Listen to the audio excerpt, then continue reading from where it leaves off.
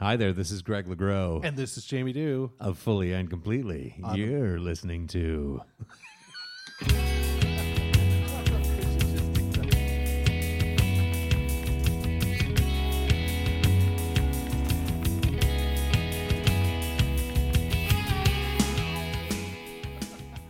Hello and welcome to Fully and Completely. My name is Greg LeGros. And I'm Jamie Dew. How you doing? Pretty good. How are you today? You know what? It's all right. It's all right. It is all right. Thank you for joining us. We are going to be going through the studio albums of the Tragically Hip, a band from Kingston, Ontario. We'll dabble into a couple of these side things that pop up here and there, some solo stuff from Gord, and but that's basically what we're going to do. One episode per album, and we're going to work through our way through everything they put out for us. That's right. We'll look at their career through their albums. That's right. That's right. And have a my. real nice time doing it. Yes. Well, gee whiz, the only place to start is the first full-length album, 1989, up to here. It was released in September of 1989. Was it in September? Yeah. Wow, I totally thought it was a summer album. Yeah, it feels summery. Yeah. Yeah. 1989 was a lot of things happening. Fun Canadian stuff. The Grey Cup. It was the 77th Grey Cup. It was played between the Hamilton Tiger Cats and the Saskatchewan Roughriders. And the Tiger Cats won. That is correct. Yes, I knew it. Oh, wait. No, sorry. Did you say Tiger Cat? Yeah. No, sorry. It was one on a 43. It was 43-40 for the Rough Riders on a big field goal at the end of the game. And I think that was the first Grey Cup game ever played in the Sky Dome. Yeah, I think you're correct. It was in the Yeah. Sky Dome. Probably the first. What is this, 89? Definitely the yeah. first. And so the Rough Riders in 89 are one of two CFL teams. Wait a minute. No. There was the Rough Riders. And the Rough Riders. Right. And how many teams were? And how many? I Eight. mean, there were like 9,000 9,000 teams. What, only eight? 8 teams. My God. When I moved to Canada, I was already a football fan. Yep.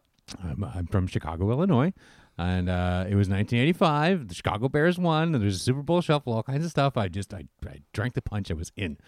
And then I moved to Canada. I'm like, another football league? Oh, my goodness, this is great. 8 teams. 2 of them have the same name. You come from such a city that has this nuance too, right? You have the Bears, Yeah. and then you have the Cubs. Yeah. You know, they're Oh, bear, yeah, they're bear yeah. Cubs. That's right. right. This is, Isn't it just works so adorable? well. Yes. How it all fits together? Yeah. Yeah. So that was alarming for me. Well, now they've rectified this. They've Yeah. reestablished a team, and now they've got the very unique name of the Red Blacks. which is our favorite color. Yeah. Well, it's either red Hey, or listen, black. their uniforms are both red and black. That's true. So nailed it. Nailed it. Very Hey, good. listen, before we go into anything else, Yeah. I need to present you with something, Oh. a chalice, as it were, Oh, shit. for you to be enjoying beverages out of during the recordings of this show. What's going on? It's wrapped Take a in look. It's paper, wrapped too. into Toys R Us flyer from today. Whoa, I got it no. from thehip.com. That's how you know it's current flyer from today. Oh, shit. Bam. Oh, no. Oh, it's a Tragically Hip mug. Tired as fuck. I was going to save it for that record, but, Oh, you know, man. that would be the end of the it's show. at the beginning. This is great. I just died when that song came out. I heard the news, and then the Tired as Fuck was the single that was out. It was like, I'm just going to die right now. This is too much. Oh, that's great, buddy. Wow. Cheers. Damn. You All can right. drink your dragon's milk. I know. We do have some very strong beer happening. We might make it up to here. We might, yeah. It's 11% beer. Anyway. So that was the story of the Grey Cup in 1989. Bigger story in sports for Canadian sports fans, the Stanley Cup Finals in 1989. It was the last time that the finals featured 2 Canadian teams. Oh, wow. Right. Yeah, it was the Calgary Flames and the Montreal Canadiens, with the Flames winning in That's 6. right. Getting their comeuppance after That's the right. Dougie Gilmore 1986. with a big goal. Yeah. Wow. I totally Won forgot it that. in Game 6. I'm not a hockey guy. I just remember Laney McDonald had a big Yeah. facial hair. Yeah.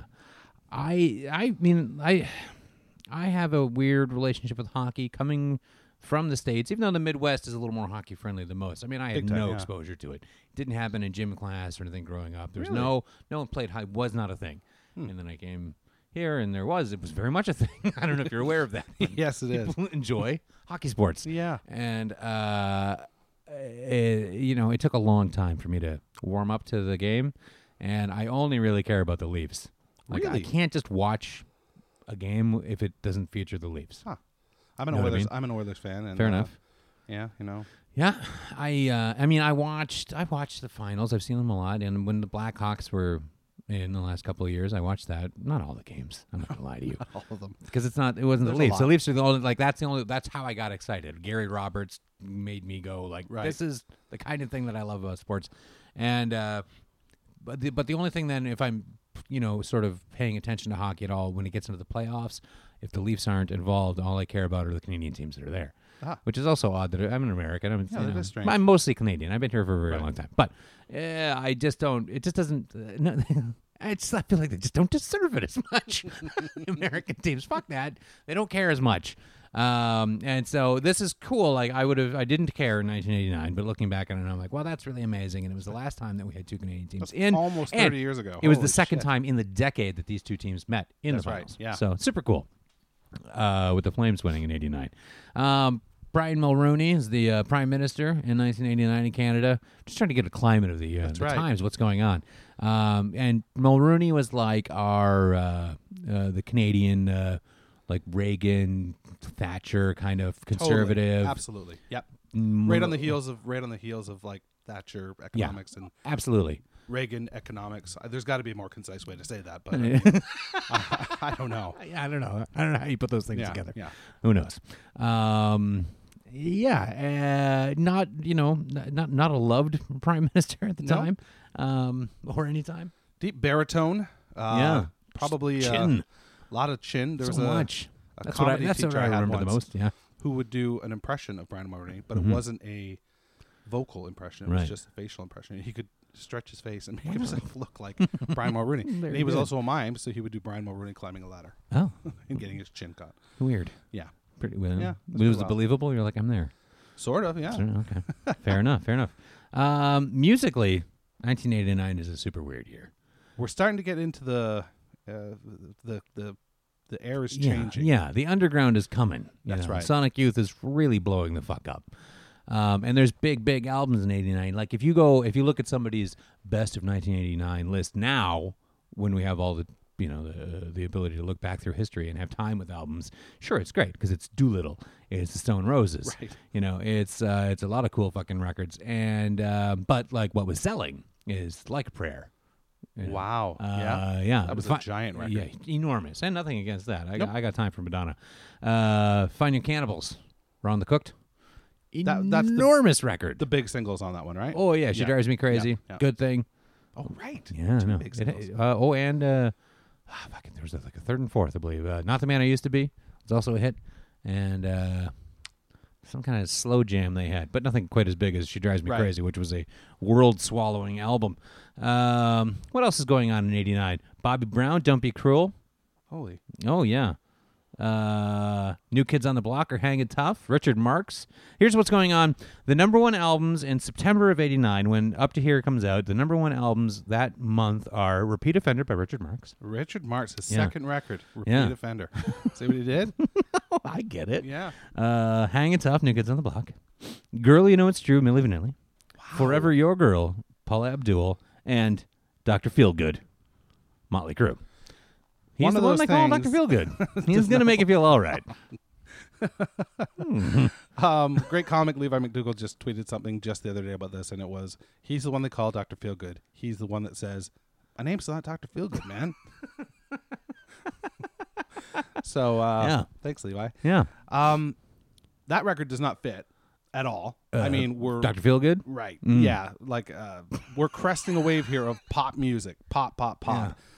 But that weird L.A. glammy Well, hair metal... It's because that thing was going away. That ship was sinking. But then Guns N' Roses was like, no, No, not going to go. What's going on, sexy biker rock? Motley Crue scored a 6-record, like $80 million deal or something off Dr. Feelgood. That's like fucking somebody is fucking stupid. like unbelievable what the money that they got for that. And they broke up the right luck after. of Dr. Feelgood being this successful at this time. Because I mean, it's riding a couple of stinkers in, like Oh, Girls, yeah. Girls, Girls. It was pretty bad. It's just terrible, Yep. horrible. And I liked Motley Crue. I was a fan. I had some time with Crue, Theater of Pain, Shout at Theater the Devil. Pain, yeah. I mean, Theater I of mean, Pain, listen, you if I listen to it now, that album sucks.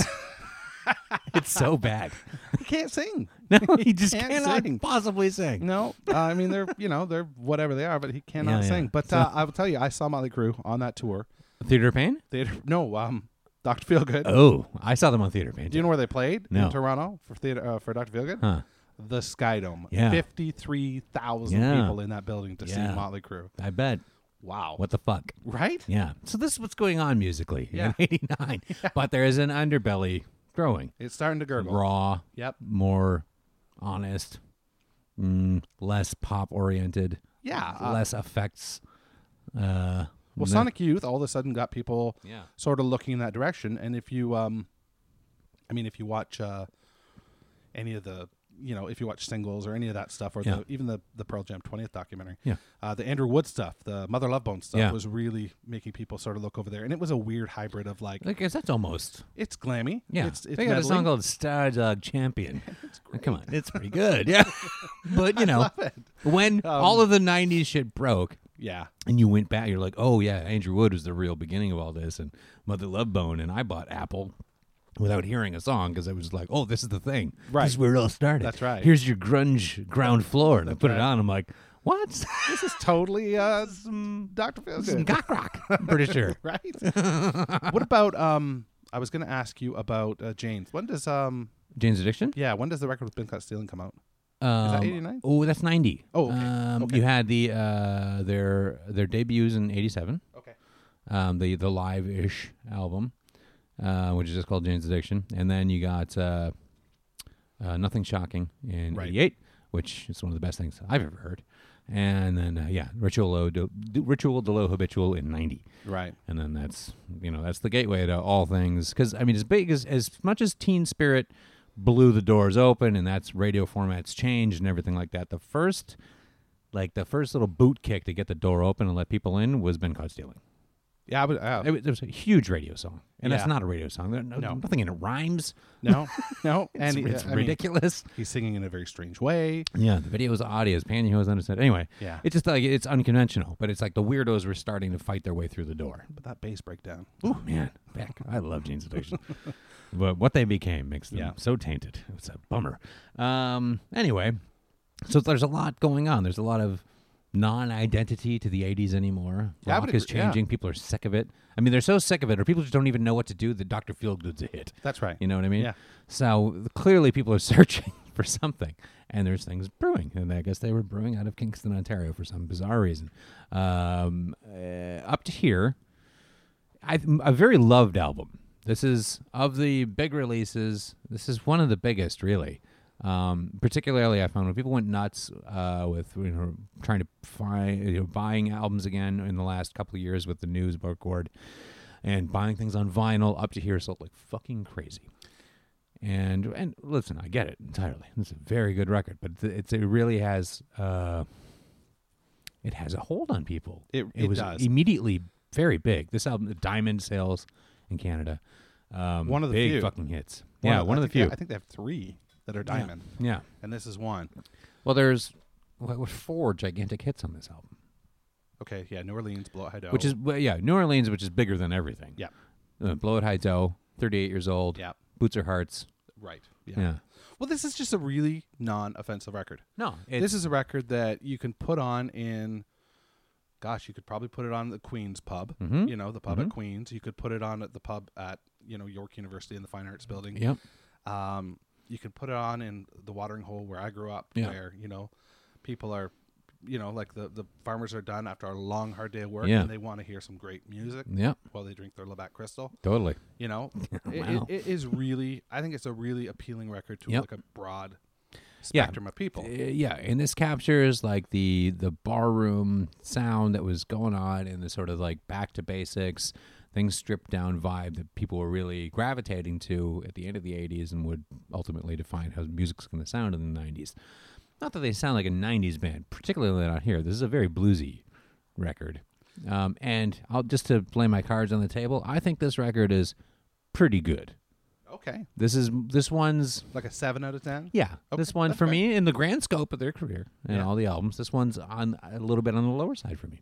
But that being said, I love this album. Of course. Yeah. Yeah. It's Don't tough. get me wrong, I love this record. That's right. But it has songs that I can kind of I'm just, they don't get me like some of the later I albums get are it. going to This is cruise like me all the way through. if you have 15 aunts that are all wonderful people, This is the aunt that is like, yeah, Yeah, she's he's really fine. great. He's fine. Yeah. Yeah. You have aunts that are boys? Yeah. Real. Very nice. So, that being said, there is this universal glue to this record that I think is super fucking cool. New Orleans is Singing is such an enormously big song, it's almost silly in Canada. If you're listening from somewhere in the States, you're just like, I might have heard that, or you don't know, or you're going to have to look it up or something like that. That song is so huge here, so well known across the board. I was out on I went out to a bachelor party a few years back, and I got very, very ill because I drank way too much Crown Royal. Oh God. My friend wanted to call him like nice little bachelor party and out in the county, and I'm like, that sounds nice, but at his Stag and Doe I won a Texas Mickey of Crown Royal. So you donated it to the party? Yeah, I took it to the party, and great. And so we had quite a bit of it, and then they wanted to get up really early and go fishing. And right. Yeah, I'm like, all right. But I mean, we didn't go to bed until like 4 in the morning. We were up at 7 to go fishing. And I'm a city fella. I don't really go fishing very much. And there was still quite a bit of liquor inside of me. And I ate a horrible, very poorly cooked breakfast. And then you were on a boat. And then we got on a boat, and I made a mistake of going down below and lying down while we were going out into the middle of the lake, and it was a very bumpy go, and it was just so very cool and dark down there. It was nice. And then I came up, and I was feeling very wonky, and I ended up throwing up all over Lake Ontario, just to be heavily, fair. and it just wouldn't stop. I like the point where like there shouldn't be anything else coming. Like bone marrow was coming out of me. It was a nightmare. I've never felt so awful in my life. I assure you, Lake Ontario had it coming. Yeah, it was like, you son of a bitch. This is for you. And anyway, the point of the story is, I had to. They were making a whole weekend out of this thing, but I had to go back that day to work, and so I'm like, I just want to die now. I have to go into the city and resume bartending. But to get from the cottage we were staying at to get back to the train I was going to take back into the city, I had to get a lift, like a 20-minute drive from this kid who was like, I don't know if he like worked for one of the guys who was there or something like that, because we were all in our late 30s. And then there's this kid hanging out with us who's like 21 or something like that, and he was fine. He was just like, but he and I could not be more different. I'm almost twice his age. I grew up in the city, and this guy is very small town country boy. Like he had his like name tattooed across his back. Oh, he's just like, and that was like his last. Anyway, it was almost like a nick. I don't even remember, but he was just like kind of a just a I don't know, country fella. And we had no possible shared interests or similar experiences. And we're driving, and I just feel like a fucking bag of shit, like 5 pounds of shit in a 4-pound bag. And and we're driving to the train. I'm just like, and the radio's on, and then New Orleans is Sinking comes on the radio. And me feeling like garbage, and this kid who he and I have no anything alike at all, saying every word the entire way through the song. And so he and I just have this like tragically hip experience. We're like, yeah, right. And that's what it is. And then he made sweet love to you. And then we just kissed and kissed. But I think that's what it is. And that's the cool thing, where there's this guy, he and I could not be more different in life experience, interests, age, everything, tattoo choices, or how much we just vomited on a lake. But we both know all the fucking words to New Orleans is Sinking, whether we want to or not. Oh, that's so great. And it was awesome. And we just like fucking just flying down this nice fucking country fucking side road, belting out New Orleans is Sinking is a fine way to go. Yeah, I mean, the record you mentioned earlier too, it has a feel to it. Yeah. Produced by Don Smith. Yeah, the least rock and roll name ever. Right? Don Smith. And I think they recorded it down south somewhere. Mm-hmm. I think. Mm-hmm. If not, I might be mixing that up with the follow-up record. But it's got like a sweaty barroom. It does. Feel to it. Yeah. So, whether I don't know much about Don Smith, but it sounds as though he knows what he's doing, because he heard these songs and he was like, this is what it should feel like. Yeah. and it does have a feel. Yeah, it does all the way through, and all the songs really hang together well. It's a total vibe. You put that on, you're going to get the right vibe for the whole record, which is hard to do. Yeah. And now I don't. It feels wanna, like a set. I don't want to come across like I'm down on this album or anything like that. It's just on my hip scale, it's a little lower. But it really that's hard to do, to have a bunch of songs really maintain a vibe and energy all the way through without being monotonous, which it isn't. And there's all kinds of things that are so positive and amazing about this album. Blow It High Dough, like I don't know if there's like a cooler way to start a song than have the first like fucking 20 seconds of Blow It High Dough. They shot a movie once in my hometown. Everybody was in it from miles around. Out at the speedway, some kind of Elvis thing. Well, I ain't no movie star, but I can get behind anything. Yeah, I can get behind anything.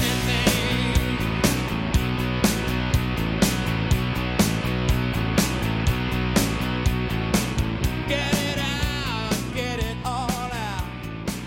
Yeah, stretch that thing. Get the fuck out, man. Yeah. Yeah. And the leap, the enormous leap in the bravado, the character defining sort of strides he makes as a vocalist and the band has as musicians from the EP to this, and there's so much moxie and fucking attitude going on. Nothing against the first EP, but it's just like it's not there. None of this fully realized band isn't really there. That's just a demo for playing the Roadhouse, you know? Absolutely. And this is just, it's got so much identity, which is, I think that's their strongest case for what makes them so unique to Canadian fans, is that the identity of this band is very peculiar, but very unique and very specific to them. And it's all there, and it's so there in the beginning of Blow It High Dough. It just sets the tone. It really does. You know, it's so big. And like I think New Orleans is thinking, like, it's sort of hard to talk about that song because it's so big and so played. And like I get it because it's so good, but you kind of lose the nuance of why that song is good when it becomes that big. When the song's like almost bigger than the band, you know what I mean? Like that, like Thin Lizzy's Boys Are Back in Town, yeah, right? For sure. Like that song's too big. Yeah, and I'm sure the band It fucks up Thin Lizzy. I'm sure the band felt it, because what they opted to start doing with this song really early on, Yeah. is taking that interlude portion, Mhm. you know, right before Hey, There's a Light Bulb Hanging Yeah. on a Wire, and just letting Gord sort of just go off, Yeah. and the band go off too. I mean, Sure. they slow jammed him, and he went and came up with shit, some of which became really famous stuff. Yeah, like very famous. There's a song from an EP called Live at the Roxy where he does the famous Killer Whale Tank. I don't know if you've heard that, but that is just such a phenomenal little story he tells. Yeah. And I think as a radio track, the song ended up taking a few steps back for me, because when you hear it on the radio, it's just 3 minutes and 40 seconds or whatever it is. Yeah. It is what it is. It's in, it's out, and you're almost expecting just this little story or anecdote or him just talking about something. Yeah. I don't know. Yeah. And then it's just the song when you hear it on the radio. Yeah. But it's so good because, and like, that guitar riff is phenomenal. Oh, it's great. Like, just fuck off. Again, it's that attitude. It's that kind of, that extra thing you need. Not just like we can write a good song, but we got this flair thing to it. Like, that riff it really stands out. It's really stunning, you know? Like, where were they hiding this stuff? Because Because it's the leap, again, it's day and night. yeah, The EP to this. yeah. You know? There's not a riff on that. Maybe Evelyn has sort of that, right? But I guess, yeah. But there's. But I mean, nothing- that's. I guess those are the songs you write when you only write songs and play music when you have time, when it's your hobby, Right. because you're in school or working. And then up to here is what happens when these guys are like, okay, it's your job. It's our job now. So you just spend 5 days a week jamming with each other. Yeah, and writing. yeah, you're right. I guess that's what it is when you have the luxury of being able to really take time to write. I mean, they You know? say in the just released documentary, Paul Langlois, or pardon me, Johnny Fay, the drummer, youngest in the band, finished his grade 13 exam. Mm-hmm. His brother picked him up, drove him to Toronto, dropped him off at the Horseshoe where they played their first gig in Toronto. Wow. Kind of a cool first day, right? Wow, man. Yeah, and I'm sure Neat. I'm sure that place was stacked with A&R guys at that time, and Yeah, sure. because it would have been 87 or Yeah, 88. yeah. It would be a different kind of beast how all these things worked, you know? Yeah. Wow. How about that? So That's track pretty wild. track listing wise, we go from Blow High Dough.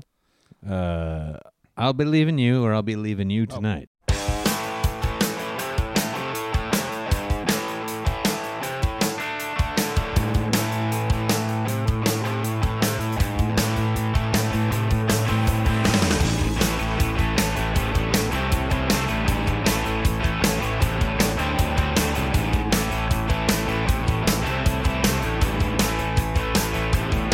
Wait a 7 a.m. and she woke by the radio.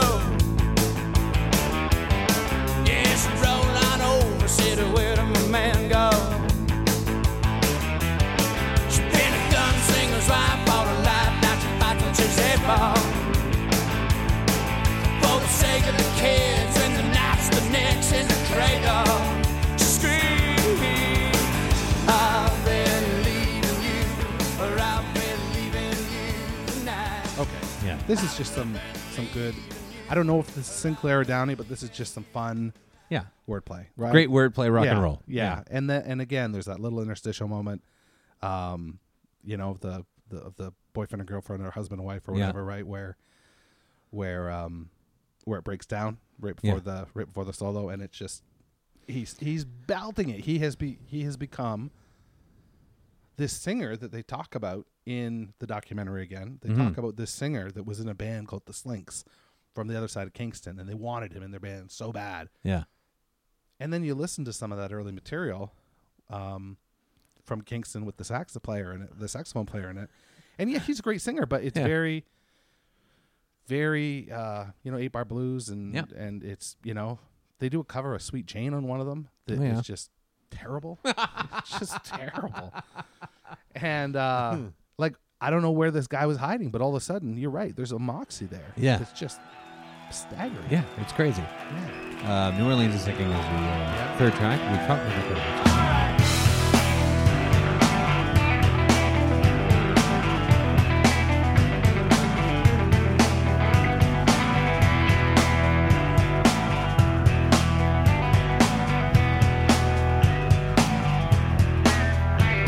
Purple blue on the streets, loose and complete under skies of smoky blue-green. I can't forsake a Dixie did shade, so we dance the sidewalk clean.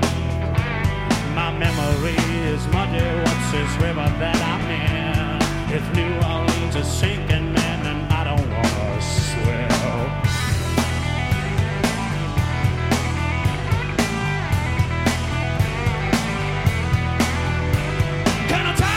What's wrong? What's going on? Can't tie yourself up for a deal. He said, hey, look, you sound such a big mouth. You gotta do what you feel is real. You got no picture postcards, you got no souvenirs. My baby, she don't know me when I'm thinking about those years.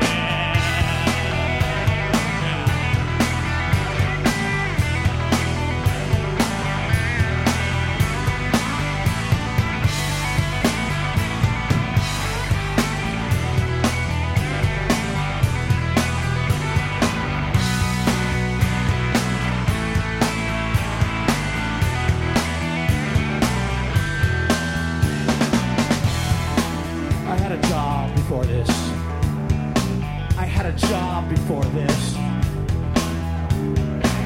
Ultimately, it was that job that drove me into this. I worked at an aquarium with lots of money from the government, so it was huge. I was cleaning scrub man, we called each other in the CNS Union. I scrubbed the inside of the killer whale tank. And after a while, the boys in the CNS, clean and scrub, we just sort of made it one word. The killer whale tank. The killer whale tank. The killer whale tank. I'm going into the killer whale tank. I got along with these two big beasts so well. It was like they knew me. They looked at me with their 100-year-old eyes, and it was like they knew me. Hi. I'd put on my scuba gear, my mask, my regulator, and I'd fall into the tank with nary a sound, maybe a, and then I was underwater.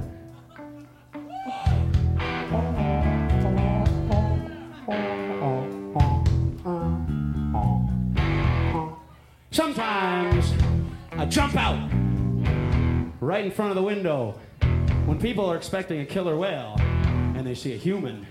They get spooked. Anyway, I do that. But I was in the water this particular day, unbeknownst to me, Shamu and Bartholomew, their relationship had gone stale. Seems I was going in there so much, and I was looking so good. Shamu took a shining to me. And they're so smart, those things, you know? They got all these human emotions. Love, lust, green, 100-year-old eyed jealousy. Bartholomew was livid. Unbeknownst to me, I can't hear a goddamn thing underwater.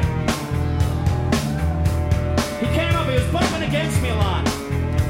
The stale killer whale bumping up against someone so pale and frail. How was I to know the killer whale relationship's gone stale? Well, he brushes up to me a couple of times. His skin's like sandpaper. I say, hey man, what's up? What's up? What's going on, big fella? What is it? What is it? I don't want to steal your mommy, and I sure don't want to take the place of your daddy. I only want to be your friend. And he circled around, and I thought we were all patched up, and I was scrubbing, and he came up, he ripped my left arm off. The killer whale, they're the beast of the deep. They're quite docile and friendly in captivity, but somewhere along the line, the thousands of years of breeding just snapped, and he took my left arm, man. He took my left arm, took my fucking left arm. What is it, Bartholomew? I spoke to him in a language he could understand as I came back.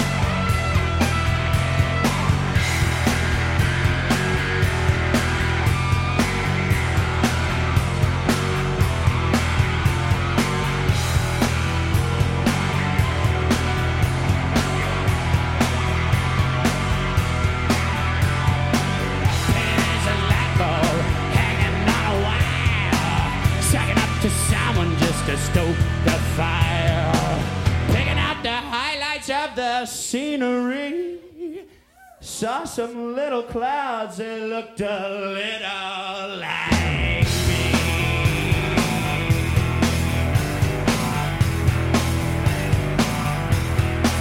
I had my hands in the river, my feet back up on the banks, looked up to the Lord above and said, hey Carol, thanks. Sometimes I feel so good I gotta scream. She said, Gaudi baby, I think I know just what you mean. She said, I swear to God, she said,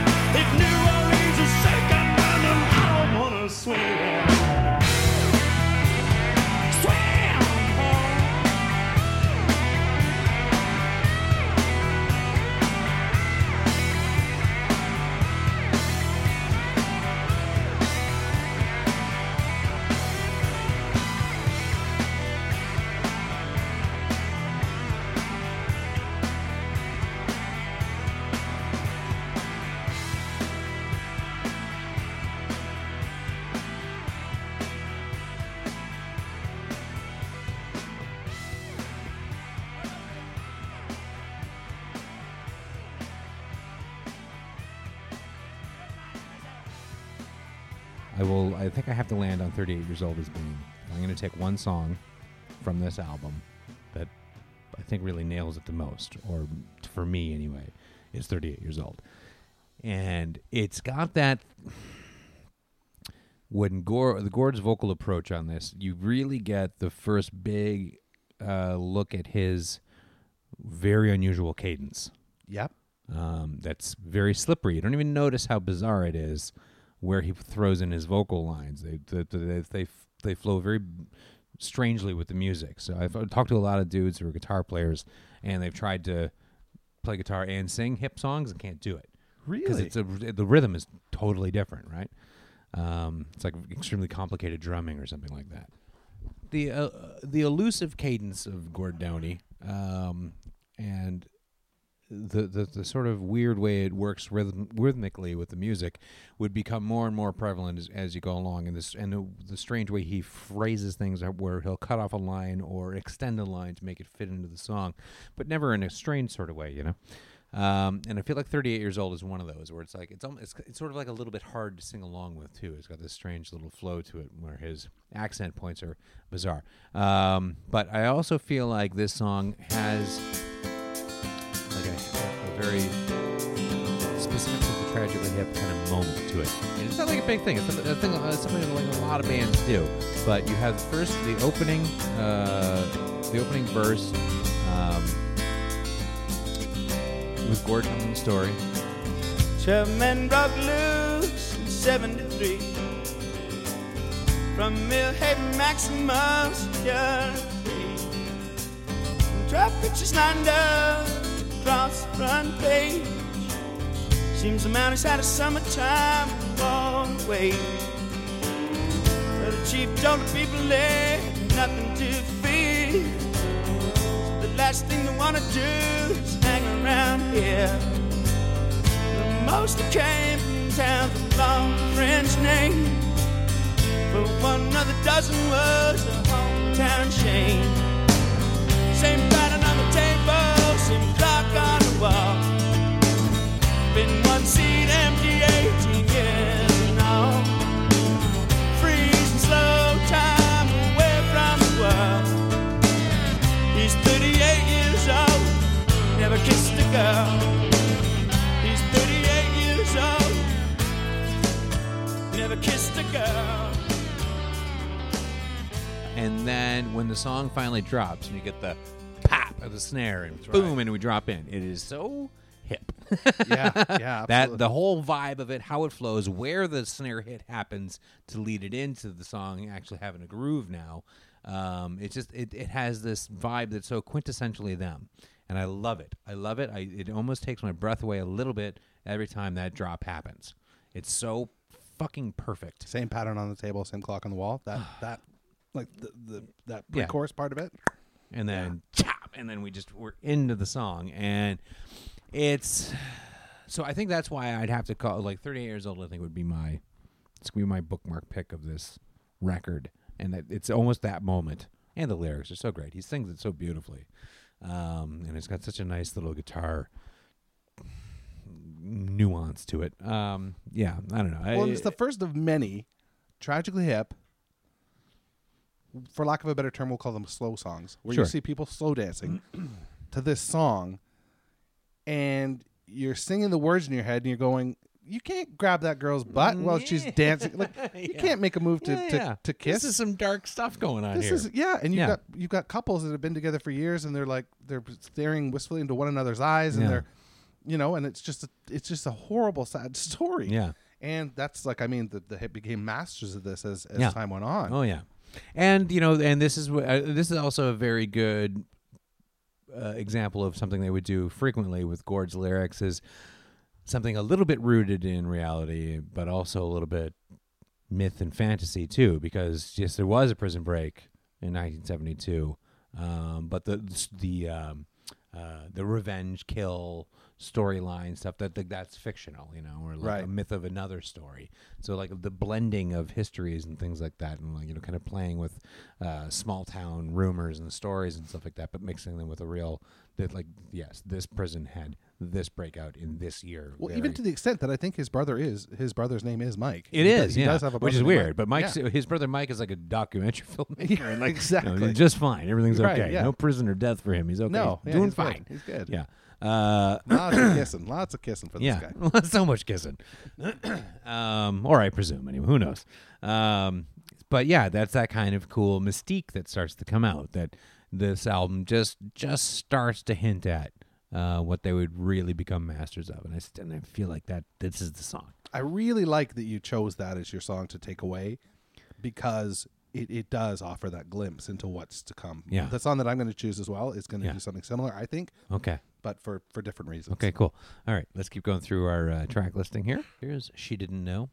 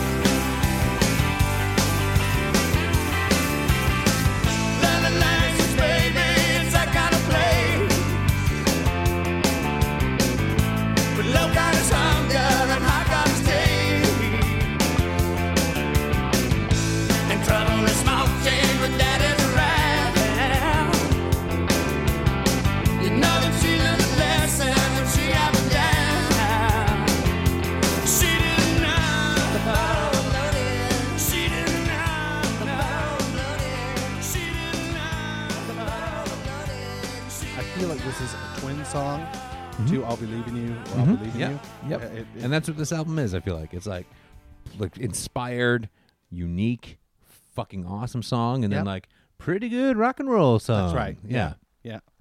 Yeah. And listen, it's I love a great that. song. I love that. I love driving to this 7 song. a.m. and she woke by the radio. Yeah, man. This is a very good driving song. Yeah. Great You know? song. Yeah. This is a good driving record in general. Yeah, I would agree. But yeah, that's what it is. Like good old rock and roll driving song. That's what I think, really. Keep your eye on the speedometer, though. Yeah. Drive safe, Not too everyone. fast. Let's have a nice time for everyone.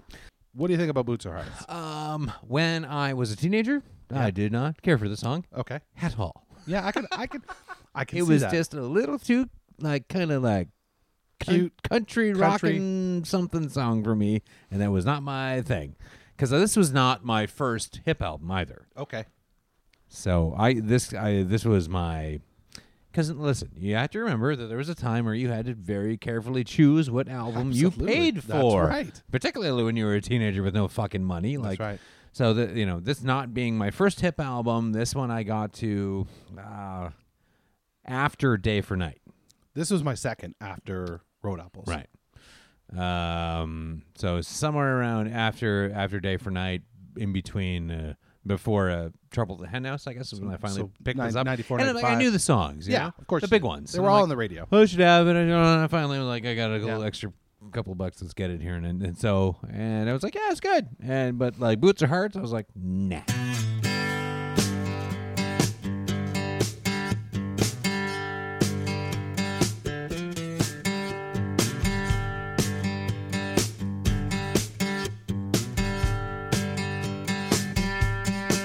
Well, I think that there's a problem here.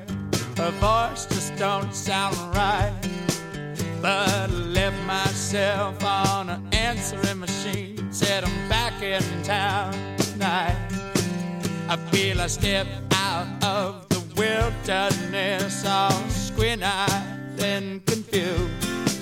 But even babies raised by wolves, they know exactly when they've been used.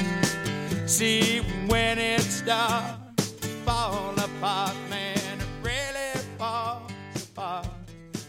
Like boots or hearts, or when they start. So when 16-year-old me or whatever the shit, 17, 18, I don't know, who was I was into much heavier music at the time.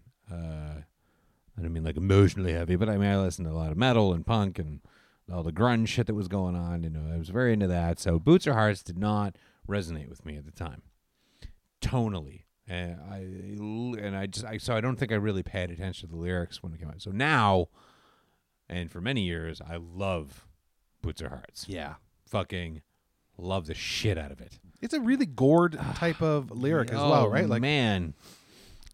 you know? And it's that, but yeah, it's that gore thing of like he's got the wit and the thoughtfulness and stuff like that, but sometimes he's got the grinning menace, and there's a little bit of that in this fucking song. Well, there is. Who would compare somebody's broken heart to a pair of old boots? Yeah.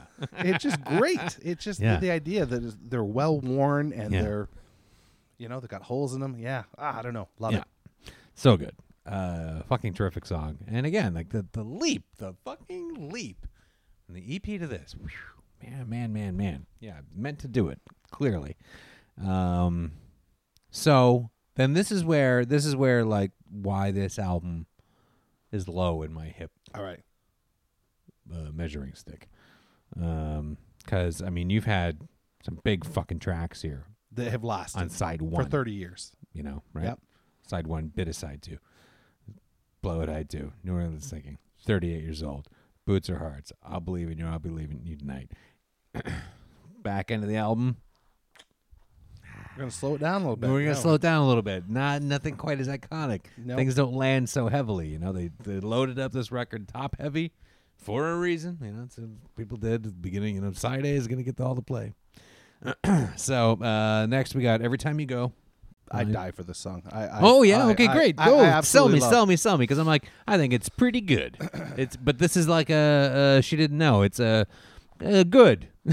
Oh, dude, this song is way better than good. It's not pedestrian to me at all. I mean, first of all, you've got lyrics that just like Anyone I Knew at Dave. Sets the scene really, really well, I think. It's telling, you know, he's telling a story in this song a little bit differently than some of the other songs, I think. Second of all, come on, he uses the word unfurls. Are you, kidding me? Unfurls? That's insane. That's absolutely insane. Then you've got the chorus coming up with Paul Langlois' backup vocals. This is one of the first tracks that I really think that his vocals come out and slap you in the face. So, you know, there's that. Then lastly, there's this rhythm guitar part that just fucking makes me go cuckoo. Whenever we played this song live, I would always try and vocalize the rhythm guitar part because I feel like the rhythm guitar part is being vocalized to us. So you've got that big fill off the top. You know, the lead part comes in, and then there's like doodle-doodle-doodle on the drums, and then the lead kicks in, and it's like you're playing the three chords, and then all of a sudden this rhythm guitar part picks in, and it's almost like it got a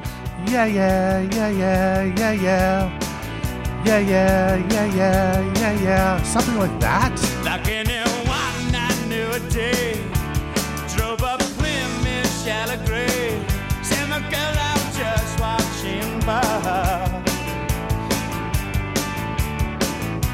With motorcycle language, stumbled through his slang pledge, then he dragged the mud for wedding pie. He closed both his eyes and sort of gave a kiss, said, "Don't worry, baby, what you gonna miss? The love was real, much, much more than this. Every time you go, you are all I see. Every time you go. And then we go to Weight Comes Down, right? After that? To me, this is a song that structurally sort of fails because you've got a verse that's okay. You've got a chorus that, you know, sort of brings you down a bit, a little bit of a drag. And then you've got this fucking bridge that is so great. Throughout the whole song, Gord is deep, you know, more deep and guttural than he is in other songs. But that fucking bridge is unbelievable. It's just a shame that the chorus is a bit of a drag. A bit of a drag.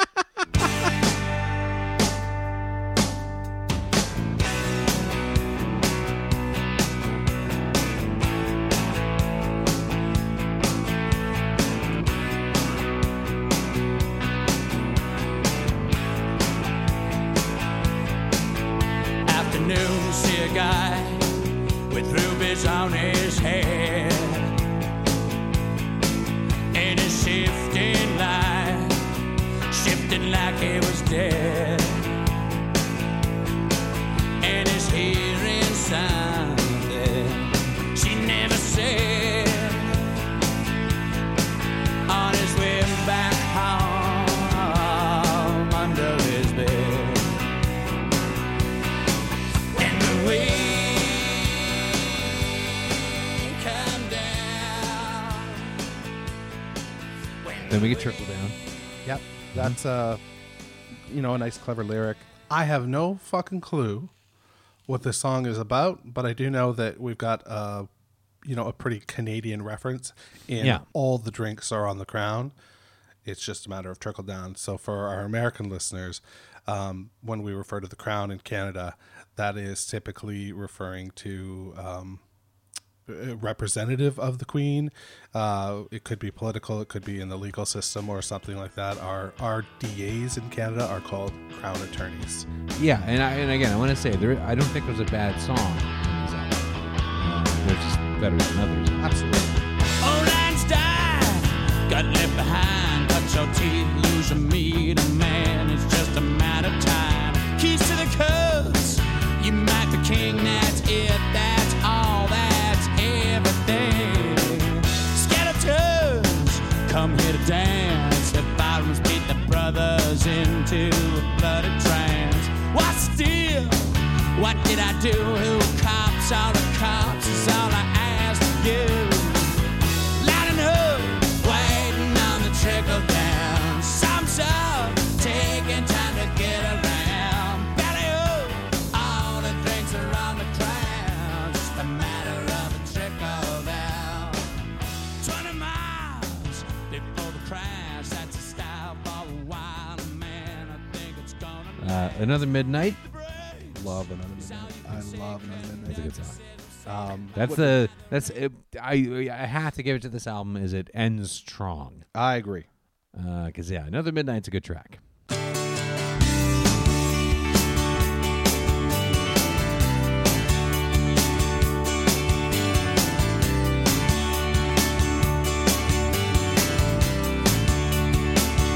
It was a coal mine in the spring, blinded with its dusty resolutions. Broke his back for higher contributions. Now he'd take anything.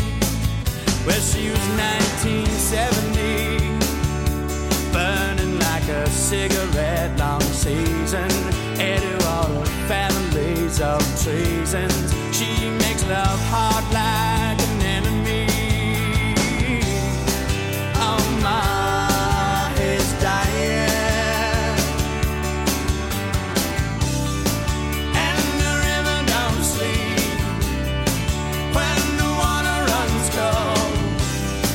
And the calendar burns as the story unfolds. And the valley stands high when the mountain stands high. Can't the letters run wild for another midnight? For just another midnight. And we leave this record behind with a Yes. song that I think really does a good job of saying this is where we're going. Yeah. This is what's happening. Even though again, it's a pretty bluesy song. It's pretty straightforward. There's something about the lyric that I just think is No, I so Wonderful. fully agree with you. So we're talking about Opiated. and that would be my song. that I Final would take track. from this record. Yeah, and that's a great pick. And you're totally right.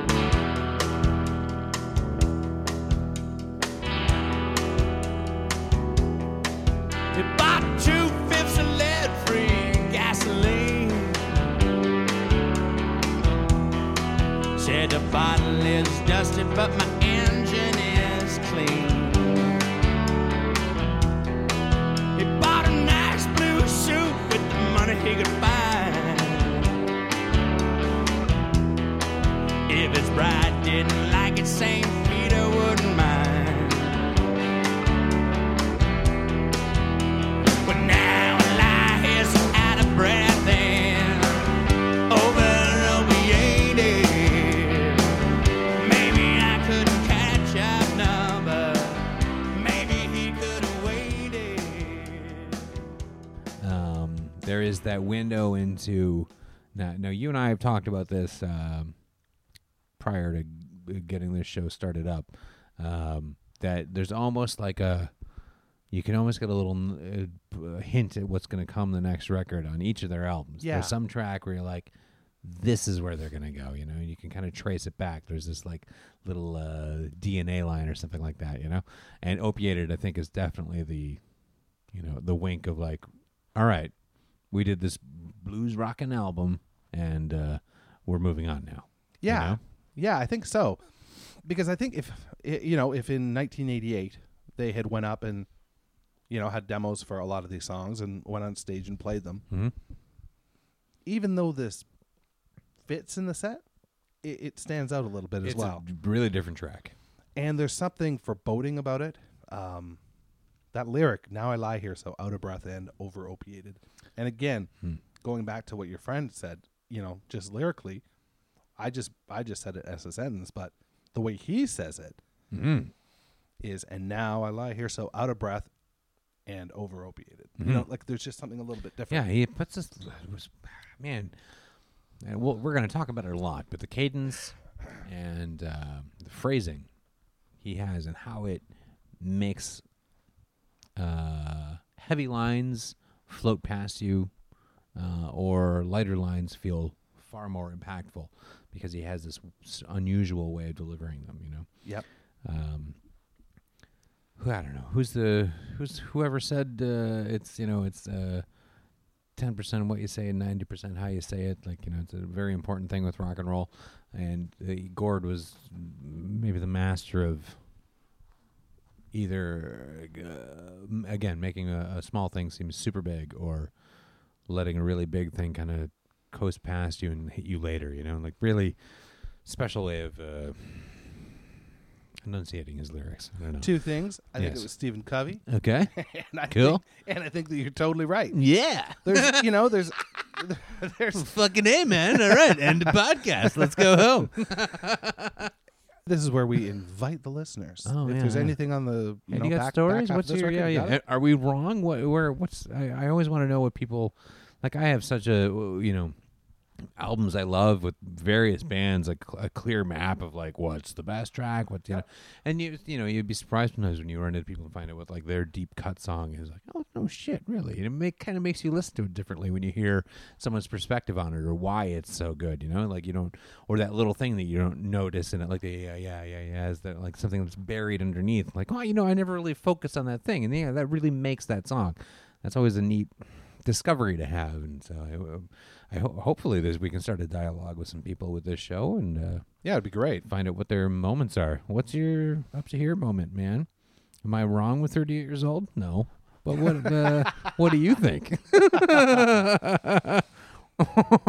All right. Yeah, thank you for listening on Modern Superior. All right. Okay. Clean up your shit.